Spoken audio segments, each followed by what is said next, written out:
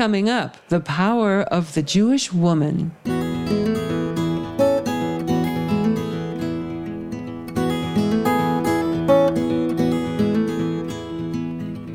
Welcome, everybody, to At Home in Jerusalem, the podcast on Aish.com. I'm Heather Dean, and this is the place where each week a well-known scholar drops by for a visit and shares important insights from the Torah that will make home life better.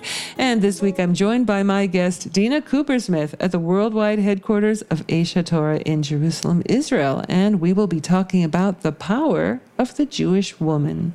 Dina has been working in the field of Jewish education for the past 26 years, and she's taught classes on a wide variety of subjects at a number of schools in the Jerusalem area, including Midreshet Rachel, Chappell's College for Women, Be'er Miriam, and Jewessence. And she writes articles for Aish.com and is the editor for the Hebrew website aish.co.il. And if all that doesn't keep this married mother of five busy enough, Dina also organizes and leads trips for women called Women's Reconnection Trips. And for more information, just visit her website, which is www.womensreconnectiontrips.com. Welcome back to At Home in Jerusalem, Dina Coopersmith. Hi, Heather. Well, in popular culture, the Jewish woman isn't necessarily a popular person. We roll our eyes when we think of the Jewish princess, right? Or we tell each other Jewish mother jokes. So what comes to mind when you think the Jewish woman? I think very differently.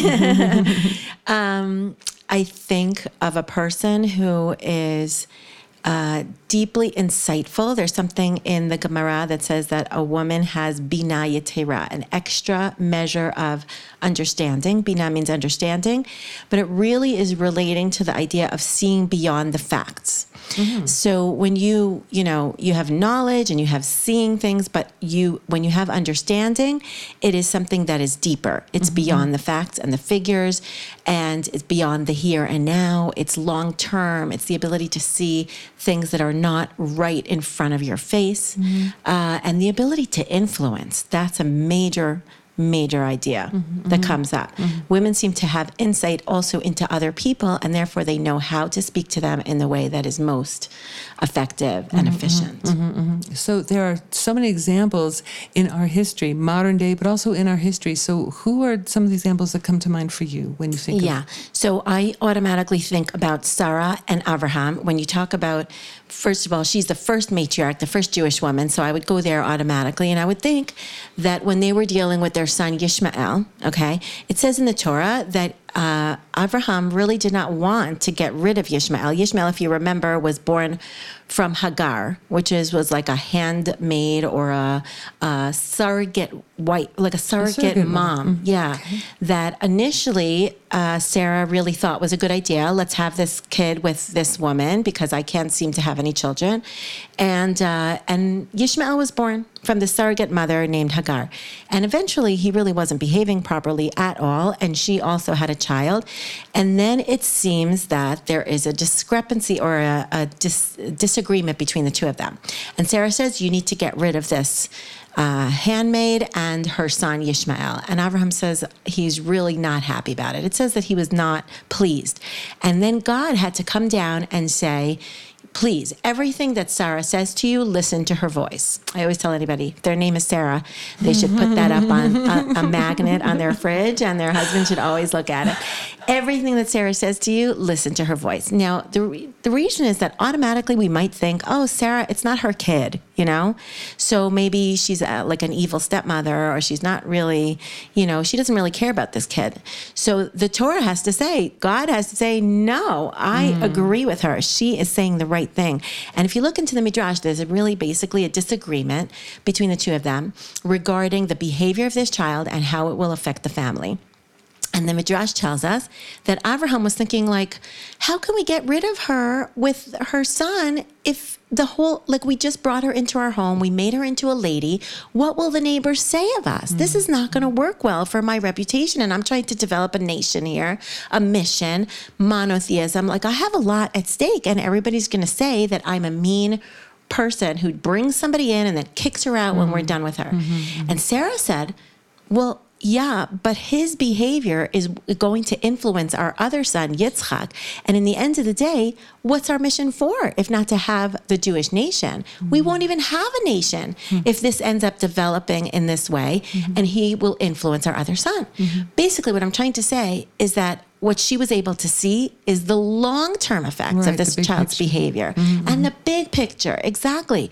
Versus Abraham, he's like, the people around me right now, right here, the facts that I see on the ground is that people will say that I'm rude and I'm not nice, and that's going to be a bad reputation for me.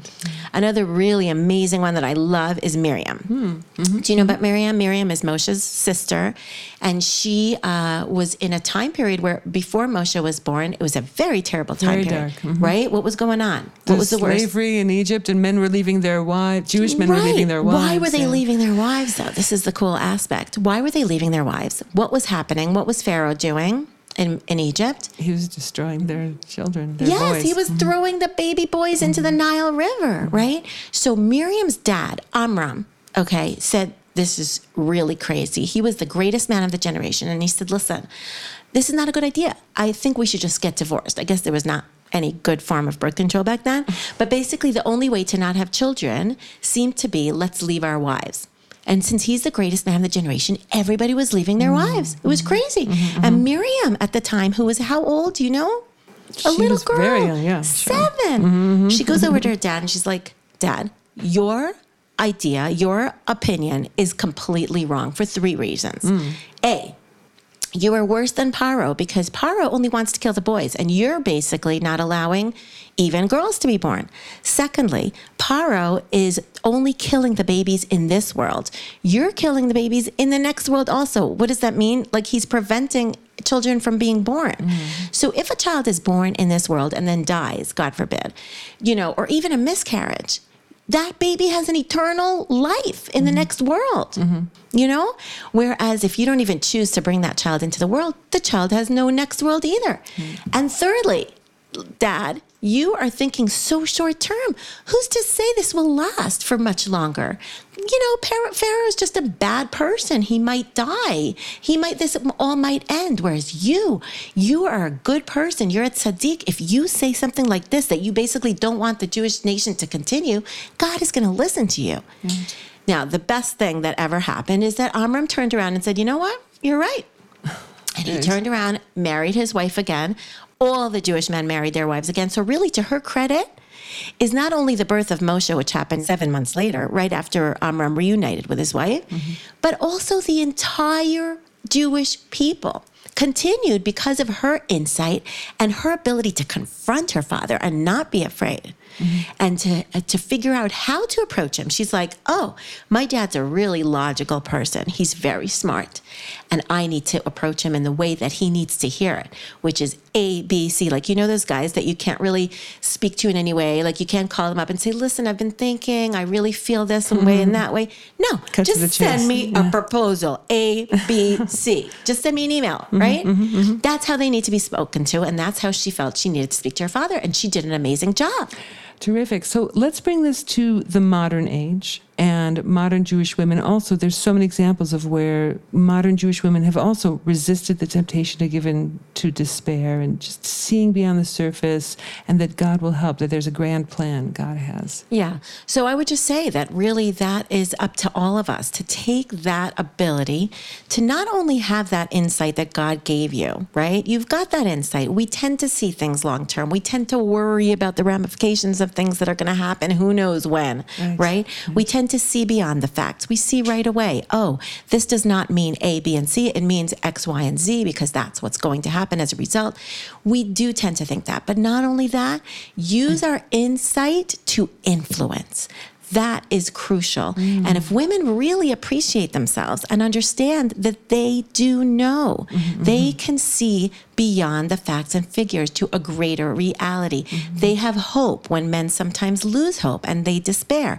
Women can see beyond and see that it will be okay, and they have the ability to influence. So if we can just make sure that we not be afraid to confront the men in our lives, our fathers, our sons, our husbands, if we can just make that difference by taking our vision and insight and using it to affect Jewish destiny. Wow. amazing insights about the power of the Jewish woman, Dina Coopersmith. Thanks so much. My pleasure. Thank you. And there are also many articles that are so excellent by Dina Coopersmith on Aish.com.